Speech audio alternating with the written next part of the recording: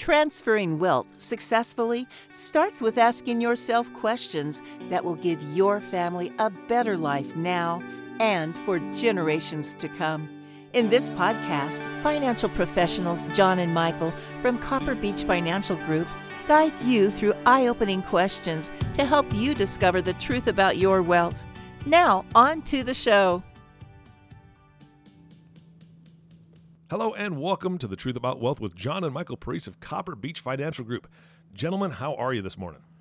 Doing well, Eric. How are you? Hello, Eric. Hi, Michael. Hi, John. I'm doing fantastic. I'm really excited. You have brought Tim O'Rourke back to the show again. This is number 3. Tim now holds the record for the most times being Yes, a he guest does. on the Copper Beech crew here. Tim, welcome back to the show. Hey, thanks, Eric. Appreciate it, man. Glad to be here. Yeah, absolutely. So, guys, what are you talking about today? We're going to talk a wine as usual. And I think these podcasts can be serious. Like we talk about serious topics. So I think the wine topic is a lot of fun. Mm-hmm. So Tim and I enjoy really spending a lot of time talking about wine in different regions. In the last podcast, if you listen to it, we focused on France and how great that region is to produce some of the finest wines in the world. And I thought today we would focus on Italy because those are the two regions that are become my favorite regions for the wine quality. And I want Tim to take us through very, very powerful wine regions in Italy and maybe talk about some producers that some of the listeners might want to try along the way here. But Tim, I'm going to throw it to you. Let's talk about our wine trip to northern Italy in Piedmont. Let's start in Piedmont and work our way south in Italy and the wines they produce. Oh, great. We flew into Milan, as you remember, John, Yes. you and Mario and I, and we went to Piedmont. And so Piedmont is this northern region, kind of the top of the boot if you look at the country of Italy. And it's primarily the Nebbiolo grape is grown up there in a region called Barolo and Barbaresco, which are the two regions that we went to. There's 20 total primary, or what I would call dominant wine regions in Italy, and Piedmont would be one of those. And it's the famous Barolo and Barbaresco regions that we spent all that time in, and it was a fantastic trip to meet some of these wine producers. I mean, we went to the top wine houses in that region, as you recall. Eric, real quick, I have to tell you a funny story. I was a designated driver in Italy, which you have to drive on the opposite side of the road. Tim was my co-pilot. My brother Mario in the back was just being a royal pain, and it was hysterical. They were driving me crazy trying to find these wineries because they're telling me I'm making wrong turns. We had a good time finding these wineries. But to Tim's point, some of the finest wineries in the world are in that region. So I just wanted to throw that out there. We had a lot of fun driving around. Oh, sounds like a great time. And I want to tell the audience something real quick. As you're listening to this podcast, please understand that I would be the kindergartner in this room when it comes to wine. So I'm hoping that some of the audience members are joining me in learning about wine, from kind of the start, or that's what we're doing. Having a little bit. Yeah. Right. Michael is here, and I would say he's in college, right? And you two are the professors. So we're obviously you're going to Italy for your own research to teach us, right? I'm assuming. Yeah, basically. Yeah, sure. Eric, I also think you're giving me too much credit, I think, being a college student. No, Michael knows a lot about Michael's wine. good. I think he's got a great palate, too. Yeah, absolutely. He knows what he likes, that's for sure. Teach me, gentlemen. Teach me. Let's go. Well, Eric, the main thing is just you got to drink more wine. I'm working on it. I'm just waiting for that package. I know it's here any day now. Oh, man. Brought that up again, huh? Just saying. The mysterious wine that we owe you. Is that UPS? Wait, hang on. Hey, Tim, before you jump into Barbaresco and Barolo, talk about Barbera, because I think that's a fascinating story. That's kind of like a weed. Talk about how the farmers and the northern Italians started with that particular grape. Well, a couple of the places we visited, John, as you recall, they were talking about that. They actually told us a story that Barbera's was just growing wild in the fields. And so when they started making wine up there, centuries ago, they started making that, if you stayed at a hotel, whatever they called those back then, hospice or something, You would actually get a glass of, or as much Barbera wine as you wanted. It was part of the meal, part of the, if you had dinner there, you paid your coins you did to stay there, and then you got a glass of Barbera or two, or barrel, who knows, and the food included. And so it's kind of grew up there. Barbera is a big, fat, powerful wine, and it's indigenous to that region, and it really evolved. Actually, Barbera's been grown there longer than anything, and so it's kind of been the foundation of the whole region. Yeah. But really the grape up there is Nebbiolo, as you know, and that's the grape, or the wine of kings, is what the Barolo has been known for because of its complexity, its stature, everything about that particular grape is really powerful. And Nebbiolo comes from that nebbio word that means fog. So when we would get up in the morning, sometimes, John, as you recall, there'd be a fog or a mist kind of over the vineyards, and that's kind of what protects the grapes from getting too much sunlight, and kind of nurtures it into the day. And then as the fog blends off or wears off a little bit, the sun hits those grapes a little bit more and slowly ripens it versus a high heat. So anytime you're looking at, one of the important things is vintages, that you don't want to have a really warm vintage. I think in northern Italy, in Piedmont, it's probably a lot safer, but you don't want a real hot vintage. Like 2003 was a very hot summer, a hot fall. Those grapes tend to be a little bit more ripe and more alcohol in the wine production. And so what you want to do is drink those a little earlier, where 2004 was a softer year, a cooler year. Same with 2005. So you kind of want to stay away from those really hot summer vintages. And you can read a lot about this in Wine Spectator or different wine magazines about which vintage was warmer, which one was cooler. Yeah, Tim, talk about the difference of Barbaresco and Barolo, because I always found that fascinating. Yeah, so it's a microclimate difference, John. If you remember how it kind of went down into a valley, into where it changed into Barbaresco versus Barolo, and the soil content is a little different. It's a little sandier. But it's the same grape, correct? Excuse me. I'm sorry? It's Same the same grape, grape. yeah. Same grape, Nebbiolo.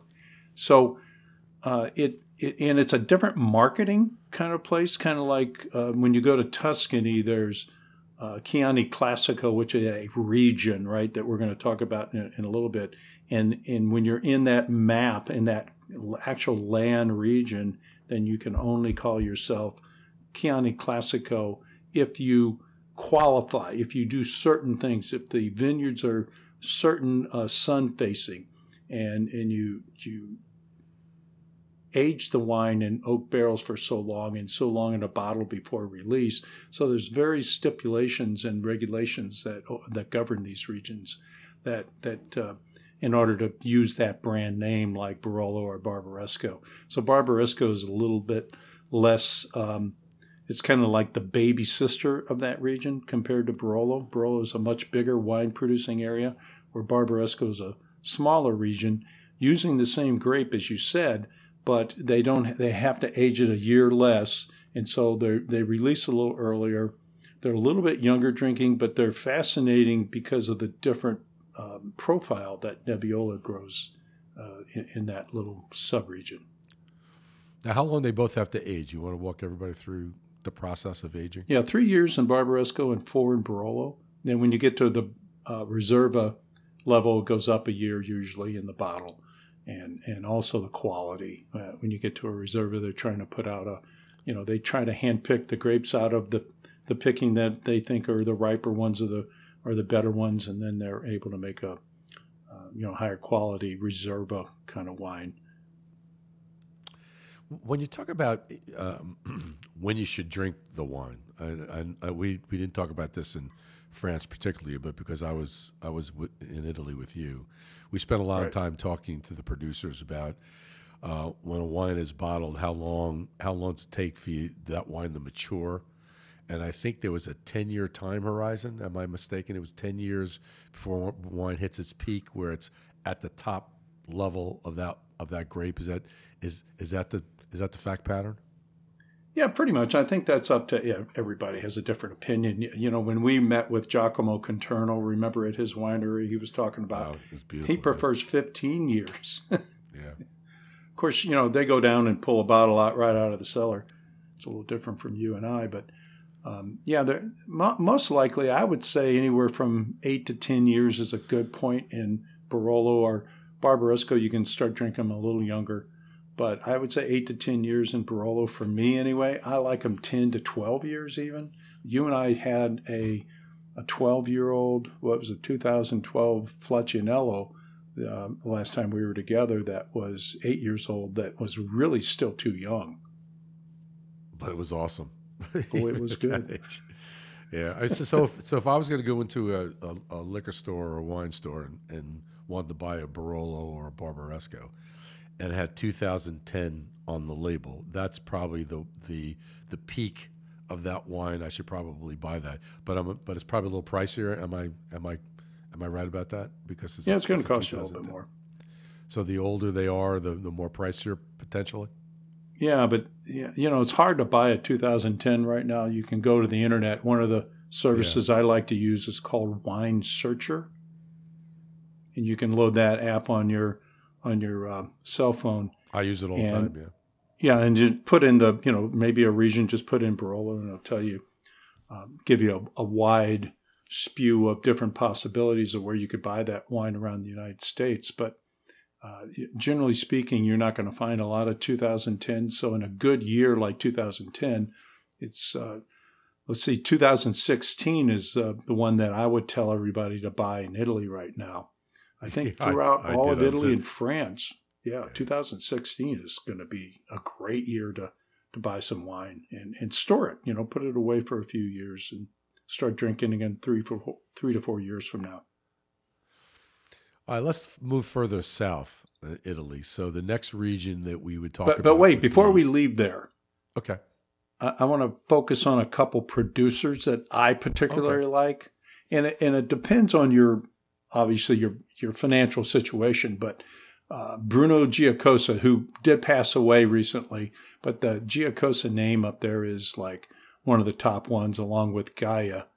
Those are the high level producers that you're going to pay a lot of money for, but they make unbelievable wines. So Giacosa wines, Gaia wines, those are the kind of the top of the heap. If you want to try something more, let's say higher quality but affordable, you might want to try a Clerico. That's Domenico Clerico, Domenico passed away a couple of years ago as well, and somebody that I met a couple of times, and he was basically a great farmer. The great wine producers are good in the field. They always say great wines are made in the field. So Domenico Clerico is a good one. I think that La Spinetta, you and I went, and Mario went to visit La Spinetta over there. Giorgio, and had one of the lunches of our lifetime, as Mario said. 6 hours we were in High Cotton. Drinking and talking. Yeah, we were at High Cotton. Yeah, fascinating. Yeah, so and then from there, there's a lot of little producers in Barolo and Barbaresco, that you can pick up for $50-$60 a bottle that are fantastic wines that you open up and let them breathe for an hour, maybe before your dinner, and I think you would be, really impressed with the level of wine. But when you're talking about the Giacosas and also the Giacosas and Gaias, you're probably talking about $200 to $500 a bottle type of stuff.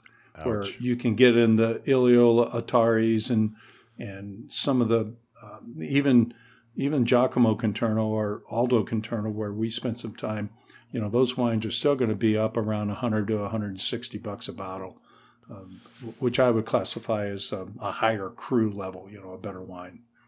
How about the Barbaresco Mugagato? I bought a case back. That's really, really good wine. That's priced reasonably. Yeah, I think it's around $55-$60 a bottle. Yeah, and it's really, really and good. You can pick up some mags for $120 a bottle. Mags are great for parties and family events or bigger entertaining kind of things. It's always fun to pull out a mag, I think. Or in your case, a double mag. What did you just get, that Flaccianello and a double mag? Double mag, yeah. Ouch. It's going to be good, though. That's for sure. All right, let's Michael's going to get some of that, I think. I hear you. He already has a bottle. About time. So let's drift down to the next region, and Tuscany rings a bell to me. Sure. Is there a region before Tuscany that you might want to talk about that has some interesting wine? Umbria has some interesting wines. That's kind of near Tuscany. It's kind of central. Again, Umbria and Tuscany are kind of the more popular regions, and they're going to grow the Montepulciano. There are Merlots grown there. You know, a lot of grapes varietals have been introduced into both Tuscany and Umbria that are what they call super Tuscans, or they're not the traditional Sangiovese. Sangiovese is the indigenous grape there to that region, and so a lot of the wines are based on Sangiovese based kind of either 100% or higher blend. Oh yeah, right. But that's a real central kind of Italy area that the Umbria and Tuscany both are. You know, everybody wants to travel to Tuscany if you get a chance. If you haven't been there, you need to go see it. It really is a fascinating place. Yeah, we'll be there in June, hopefully. Hopefully, knock on wood. The Valpolicella wine is one of my favorite. Talk about that particular wine along with the other ones. Because I love that wine. That's one of my favorite in that region. Yeah, so Valpolicella is really a different region. It's grown. It's a big, powerful wine. A lot of times, what they'll do is they'll pick those and dry them out a little bit to give it a drier characteristic, where the wines are also Amarone, which is they actually take the grapes after picking and lay them out on these mats in order to dry some of the moisture out of them. So it makes a much more concentrated wine with a lot more flavor, and big, powerful wines as well. I think they go with a lot of heavy meats powerful. And stuff like that. But yeah, I mean, Valpolicella, I think if you're going to have a big red sauce, for a meal or something, you might want to look at some of those producers in there that make some good Valpolicella. You can get it under $100. That are really good wines too, very affordable. Yeah, I know when you talk about $50, $100 bottles of wine, a lot of the listeners probably say, "Well, I really can't afford that level of wine." But I know you and I both know there are some good quality wines for $20 to $30 that are smaller producers that are from that region that they could try. I would probably recommend them to pick up Wine Spectator or some wine book and do your own research, because you could probably find, or Wine Searcher, you could probably find some really good quality wines for $20-$30 a bottle. That's more appealing to some people. But you're right there. You start getting to the $100 bottle wines. There's a massive difference from my standpoint on the let's talk about Brunello, because Michael, I think that's your favorite region, as we talked about before. Mm-hmm. I do. I like the Super Tuscans. I do like the Valpolicellas and Brunellos. I like as well. So yeah, I like my Italian wines for sure. Well, you fit the profile, my man. It's in my blood. It's in your blood. Can't help it. So when you think about Brunello, right? It's still the Sangiovese grape, but it's a different clone. So it's a little thicker skinned grape that has more structure to it. And so when they make wine in Brunello del Montalcino, it is it's a different grape that they've cultivated there, and when they go in and crush that grape and they keep what they call the grape skins on the lees longer, it makes a powerful wine compared to a Chianti Classico, which is a completely different profile. And I think my last trip there are 260 wine producers in Brunello, in that little region, and it surrounds the town. So it's this hill that goes all the way up to a peak of the town where the town is on top. And as you can imagine, they've got a wall around that town, an old wall built about 400 or 500 years ago, 600 years ago, some cases, that protected, the people who lived in the community from the bandits, because they didn't have a lot of military back then or police. And so each of these towns had to learn how to protect themselves, and they had their own kind of militia. And so that particular region, because of the soil and everything, they grow a different brand, much like we were talking about on our last podcast about Italy and the Barbaresco and the Barolo regions. It's a different wine kind of area there that they market, under the Brunello flag, and so they have regulations of certain times they have to keep it on the wood, in the barrels, and then a certain amount of time in the bottle, and then only south facing kind of land, where the vineyards are, John, like we talked about up in Barolo. Is in order to be called Barolo, you have to have mostly south facing land there, and then you have to abide by all these different regulations, and you can only produce so much wine per hectare. Again, a hectare is 2.2 acres. So they control the quality and the quantity of wine produced. Yeah, I found that fascinating. They do really pay attention to that because they don't want to overproduce and they don't want to let the cat out of the bag. They want the quality wine to stay at the highest quality from those regions. And I agree with that. I mean, I think it's important to recognize that that's an important part of keeping the wine consistent at a quality level. I still believe, and again, you and I think agree that the more you let that wine open in a decanter or just leave that bottle open, the better the wine, the smoother it gets. Most people drink wine too quickly, particularly the Italians and the Brunello particularly. You got to let that bottle breathe. You have to open it at least an hour before you want to drink it. Now, if you want to go to if you have a local restaurant, if it's still open, if you want to go to your local restaurant, and their wine list, you should order your wine ahead of time and tell them to open it. So when you arrive at the restaurant, you could be ready to go. When you order your dinner, your wine's ready because it had time to breathe. So that's a little trick that I learned years ago. That's what you should do to let these wines really make them enjoyable. Yep, absolutely. And some wineries that you might want to try if somebody's out there listening to drink with some good hearty kind of red food, like a red sauce or even some of the seafood kind of dishes with a heartier flavor are going to do well. Would be like an Altesino. That's a very popular Brunello brand. I think, Michael, you probably had some Altesino. I think so, yeah. Argiano, that's Argiano, makes a great one. Yeah. Avignacci.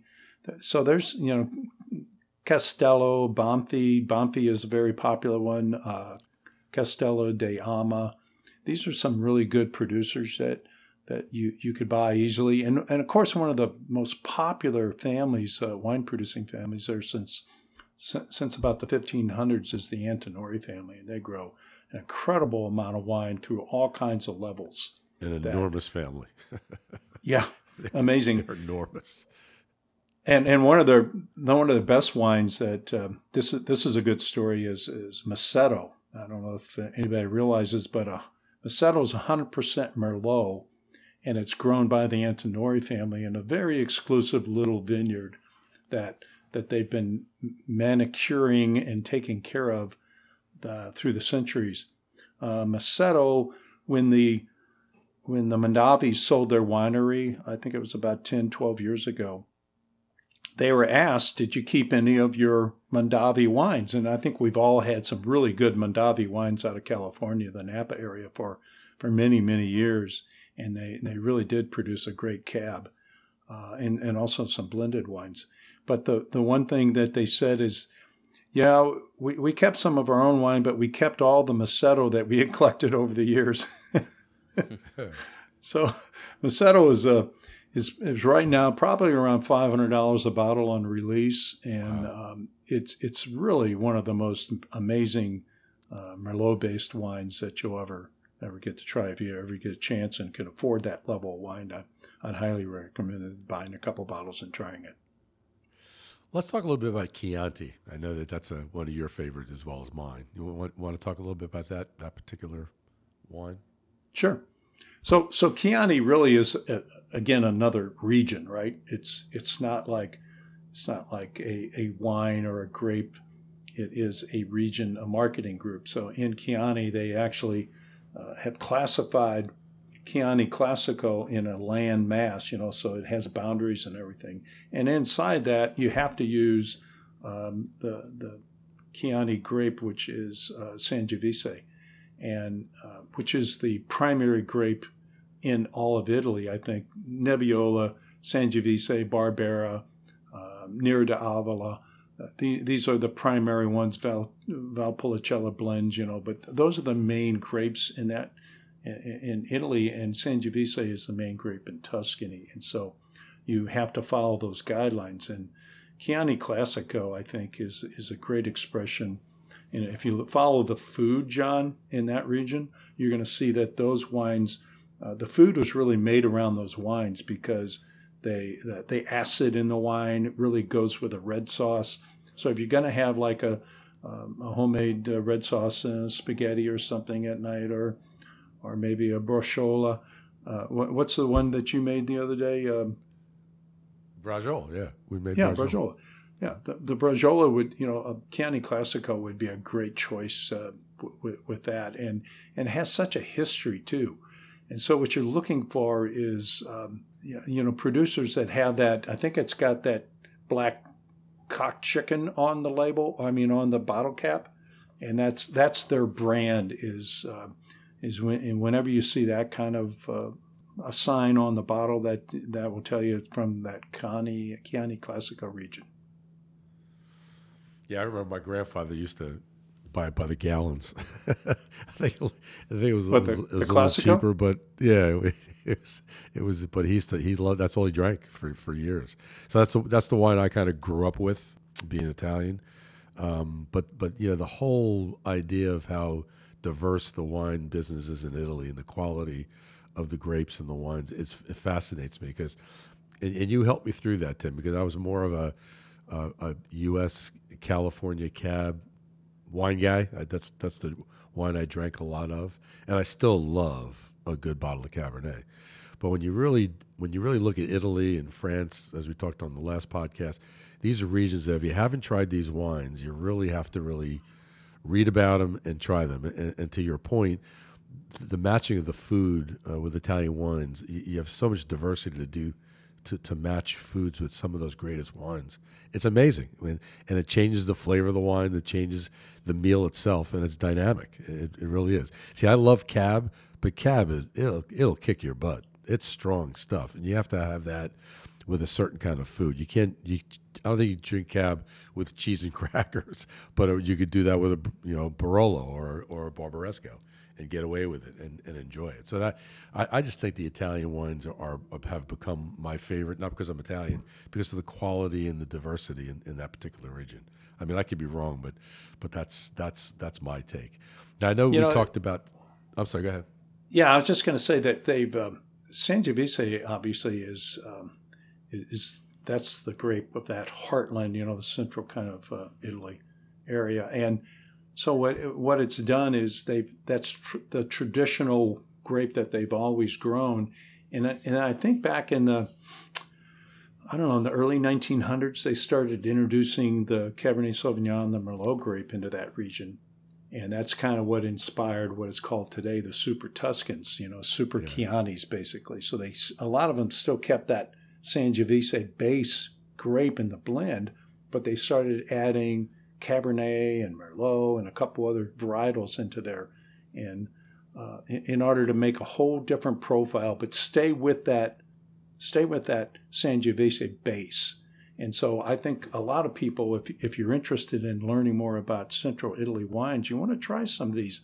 These Super Tuscans are really amazing. They're fabulous. Yeah, they're really, really good. Yeah, and a completely different profile. But back to your whole point, John, about Chianti Classico, I mean, that really is the traditional wine growing region in Central Italy where we're going to go next year and go visit some of the Tuscany wineries.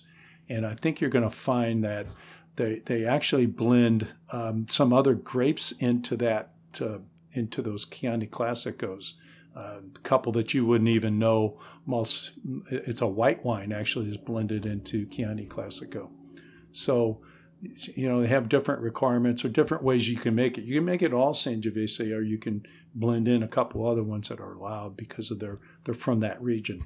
But it's really changing, I think, is the storyline in central part of Italy there in Tuscany, is they're allowing now that it's more Cabernet Merlot based kind of stuff, and sometimes they're even just doing a blend of Cab and Merlot, or like I said earlier with that with 100% Merlot wine, they're starting to allow different things grown there and being able to market under different brands. Hey, Tim, this may be an oddball question from a region standpoint. What about Sicily? Sicily's really interesting, Michael. That's a great question. Further south, obviously, they have regions there within that climate that they date back thousands of years BC, and it's a warmer, drier climate there, and some of the grapes grown there are going to be hardier, bigger. Nero d'Avolo, I think, is one of them grown there. Okay. And then they're saying that different varietals have really kind of been, cultivated there, and the wines are going to be bigger. I think what's the food like there, John, compared to other parts of Italy? It's going to be a richer food, isn't it? Yeah, it is more of a heavier. The sauces are heavier. The meals are heavier. We're north, you get a lot of fish, a lot of white sauces. But down south, it's heavier. It's heavier food. Yeah, and they've got a lot of grape varietals, Mike, that you probably have never heard of, that are popular down there. I remember last time I was in Georgia with you, we had dinner at Tim's house, the other Tim, and he had a beautiful wine cellar. And we pulled out a couple bottles of Sicilian wine. And I loved the one he picked. I can't remember the name of it, but it was very minerally to me. But it was very powerful. And you didn't quite like that, if I recall. And Tim gave you a hard time. Not my kind of style. Yeah. So I'm being sensitive to Sicily's not Tim's favorite region. I happen to like the wine I had. So there are some good. I guess the bottom line, in every region of the world, there's probably a good bottle of wine that someone hasn't tried yet. And again, to my point, you got to try it. You have to research it. You have to develop a concept about where you want to develop your palate. Like Chile's another one. I mean, you and I both love the Spanish wines and the Portugal wines. We'll talk about at next podcast that we do, because they're one of my favorites. So I think the messaging of this is there's so many different great wines out there. Don't get stuck in only drinking one. And again, to your point, way back when we first started talking about wines years ago, is that you said that you could spend a $125 bottle on a good Cab in California and buy 3 bottles of a good Barolo. So it's not as expensive as some of the higher end cabs. So you get some real good bargains in these regions as well. So I challenge anyone listening to this podcast, try it. Don't be afraid of it. Read about it. Your palate's your palate. To Michael, as an example, I turned Michael on the Barolo first, and when he drank Brunello after that, he built a palate for Brunello, and he likes that wine. He likes to drink the Valpolicella's. It's just a bigger wine. Brunello is a nice classic soft wine, which I have a tendency to like. So really, try different wines, and I think you could learn a lot about what you like, what you don't like, and then you can build your wine cellar like I did. I still drink Cabernet wines all the time and blended I know cabs. you got some good ones in your cellar, I remember. Yeah. And I like it for certain things. Yeah. But your point is well taken, that as you expand your kind of interest in wine and food, I think they all come together, don't they really? I mean, we're constantly looking for, I believe anyway, is to enhance our food, right? And I love to cook, and you love to cook. Michael's a cook. I mean, it's so much fun to get a family together, especially with the whole COVID thing that hit us.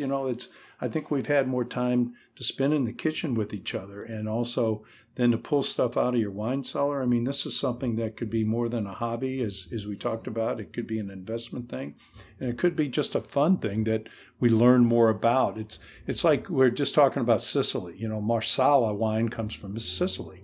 You cook with Marsala, but they also make some Marsala that is very drinkable, that you could have with a meal, you know. And so there's wines from all over the world that I think open up your all the possibilities, you know. So we talked about California, obviously, is one of the, you know, it's the fourth largest wine producing area in the world, country in the world. But when you look at Italy and France, I mean, those two alone make, I think, something like 7 or 8 times more wine than all of the United States put together. Yeah, that's a lot. Yeah, I mean, there's a lot of wine out there from just from Italy and France alone. And then we'll talk about Spain another time. I don't think we have the time to go into that. And so I would encourage everybody to try some Sangiovese grown out of central Italy, which is the Tuscany or Umbria area. And then also encourage you to try some Nebbiolo. Just don't tell anybody about Nebbiolo and Barolo. Yeah, you have to keep that quiet, right? You got to keep a secret here. Keep a secret, or people will buy a lot of it. We want to keep it. We want to keep it private to us. But anyway, that's right. A funny story before we end. We don't want to happen what goes on in Bordeaux and Burgundy, you know, where you can't afford it anymore. A funny story. I was at my daughter Alicia's house a couple weeks ago, and I see a wine book on her coffee table. She bought a wine book. You killed my daughter. She's looking at the Montrachet. She loves the white Montrachet, which is kind of expensive. But anyway, I love Michael's wedding. Yeah. Michael, remember your wedding when your dad bought all that wine? And the girls are going nuts over the white Burgundy? Yeah, well, I was going to say, I think, I don't know if it was a Barolo or Brunello that we had. I don't know because I didn't have any of it, because by the time I was finished saying hello to everybody, I asked for a glass, and the waiter, I guess, says, "Oh, no, that's all gone." And then they pointed over at your It was a table, Barolo, yeah. It was a Barolo, I remember. So hey, listen, Tim. We're glad you enjoyed it. Tim, we're running short on time. Anyway, I wanted to thank you again, Tim, for your expertise, and I think these podcasts can be fun, and I think hopefully everyone enjoyed this one on. But also, it's also very educational. I think wine's a fascinating product, or something you could really sink your teeth into and enjoy reading about and drinking along the way. So with that said, Tim, thanks very much again for your time, and let's get the next one for Spain and Portugal. How's that? Sounds great. All right, guys. Thanks, Tim. Enjoyed it. Bye-bye. Again, this has been fantastic. I'm still trying to figure out how exactly to spell Nebbiolo, even though we're not supposed to talk about it. Maybe anyway. So, there's so two many B's, Eric. 2 B's. Yes, got it. Perfect. Thank you so much. This has been fantastic. Again, I love the fact that you, obviously you're providing a tremendous education on wine, but you're really giving a lot of options for any person to get into it at reasonable rates, to be able to try and find out what they like first, and then when they do find the type of wine and the region and the type of grape and all that jazz, then they can step up to that $100 bottle of wine that you're talking about, John, and really treat themselves. So I think it's fantastic. I appreciate the time that you guys spend educating all of us, especially me and any audience members that are in my kindergarten category. Okay, and I just want to thank you so much for all the time that you spent with us today. Hey, my pleasure. Really enjoyed it. Yeah, absolutely. And of course, last thank you goes to the listening audience. Thank you so much for tuning in and listening to the Truth About Wealth podcast with John and Michael Parise. If you have not subscribed to the podcast yet, please click the subscribe now button below. This way, when John and Michael come out with a new podcast, it'll show up directly on your listening device. This also makes it much easier to share these podcasts with your friends and family. And I'm going to challenge you, as the listening audience, I know John and Michael are always interested in what you think and what you want to learn about. It doesn't always have to be a hardcore subject and very, very technical. It can be about wine. It can be about other things as well. So please reach out to the team, email them, and let them know what you want to learn about, because I'm pretty sure they'll be open to some suggestions. Again, thank you so much for listening today. For everyone at Copper Beech Financial Group, this is Eric Johnson reminding you to live your best day every day. And we'll see you next time. Thank you for listening to the Truth About Wealth podcast. Click the subscribe button below to be notified when new episodes become available.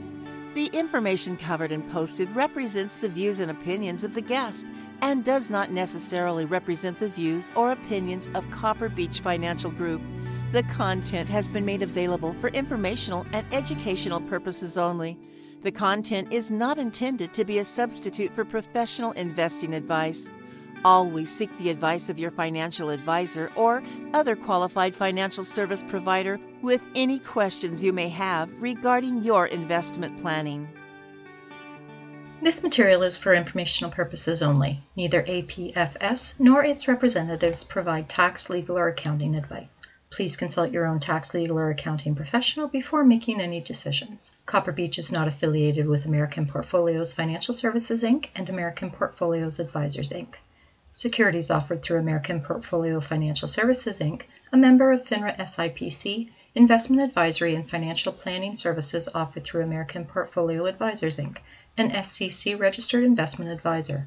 These opinions are subject to change at any time without notice. Any comments or postings are provided for informational purposes only and do not constitute an offer or a recommendation to buy or sell securities or other financial instruments. Readers should conduct their own review and exercise judgment prior to investing. Investments are not guaranteed, involve risk, and may result in a loss of principal. Past performance does not guarantee future results. Investments are not suitable for all types of investors. Copper Beech is an unaffiliated entity of American Portfolios Financial Services, Inc. and American Portfolios Advisors, Inc. Any opinion expressed in this forum is not the opinions of American Portfolio Financial Services, Inc. and American Portfolio Advisors, Inc., and have not been reviewed by the firm for completeness or accuracy.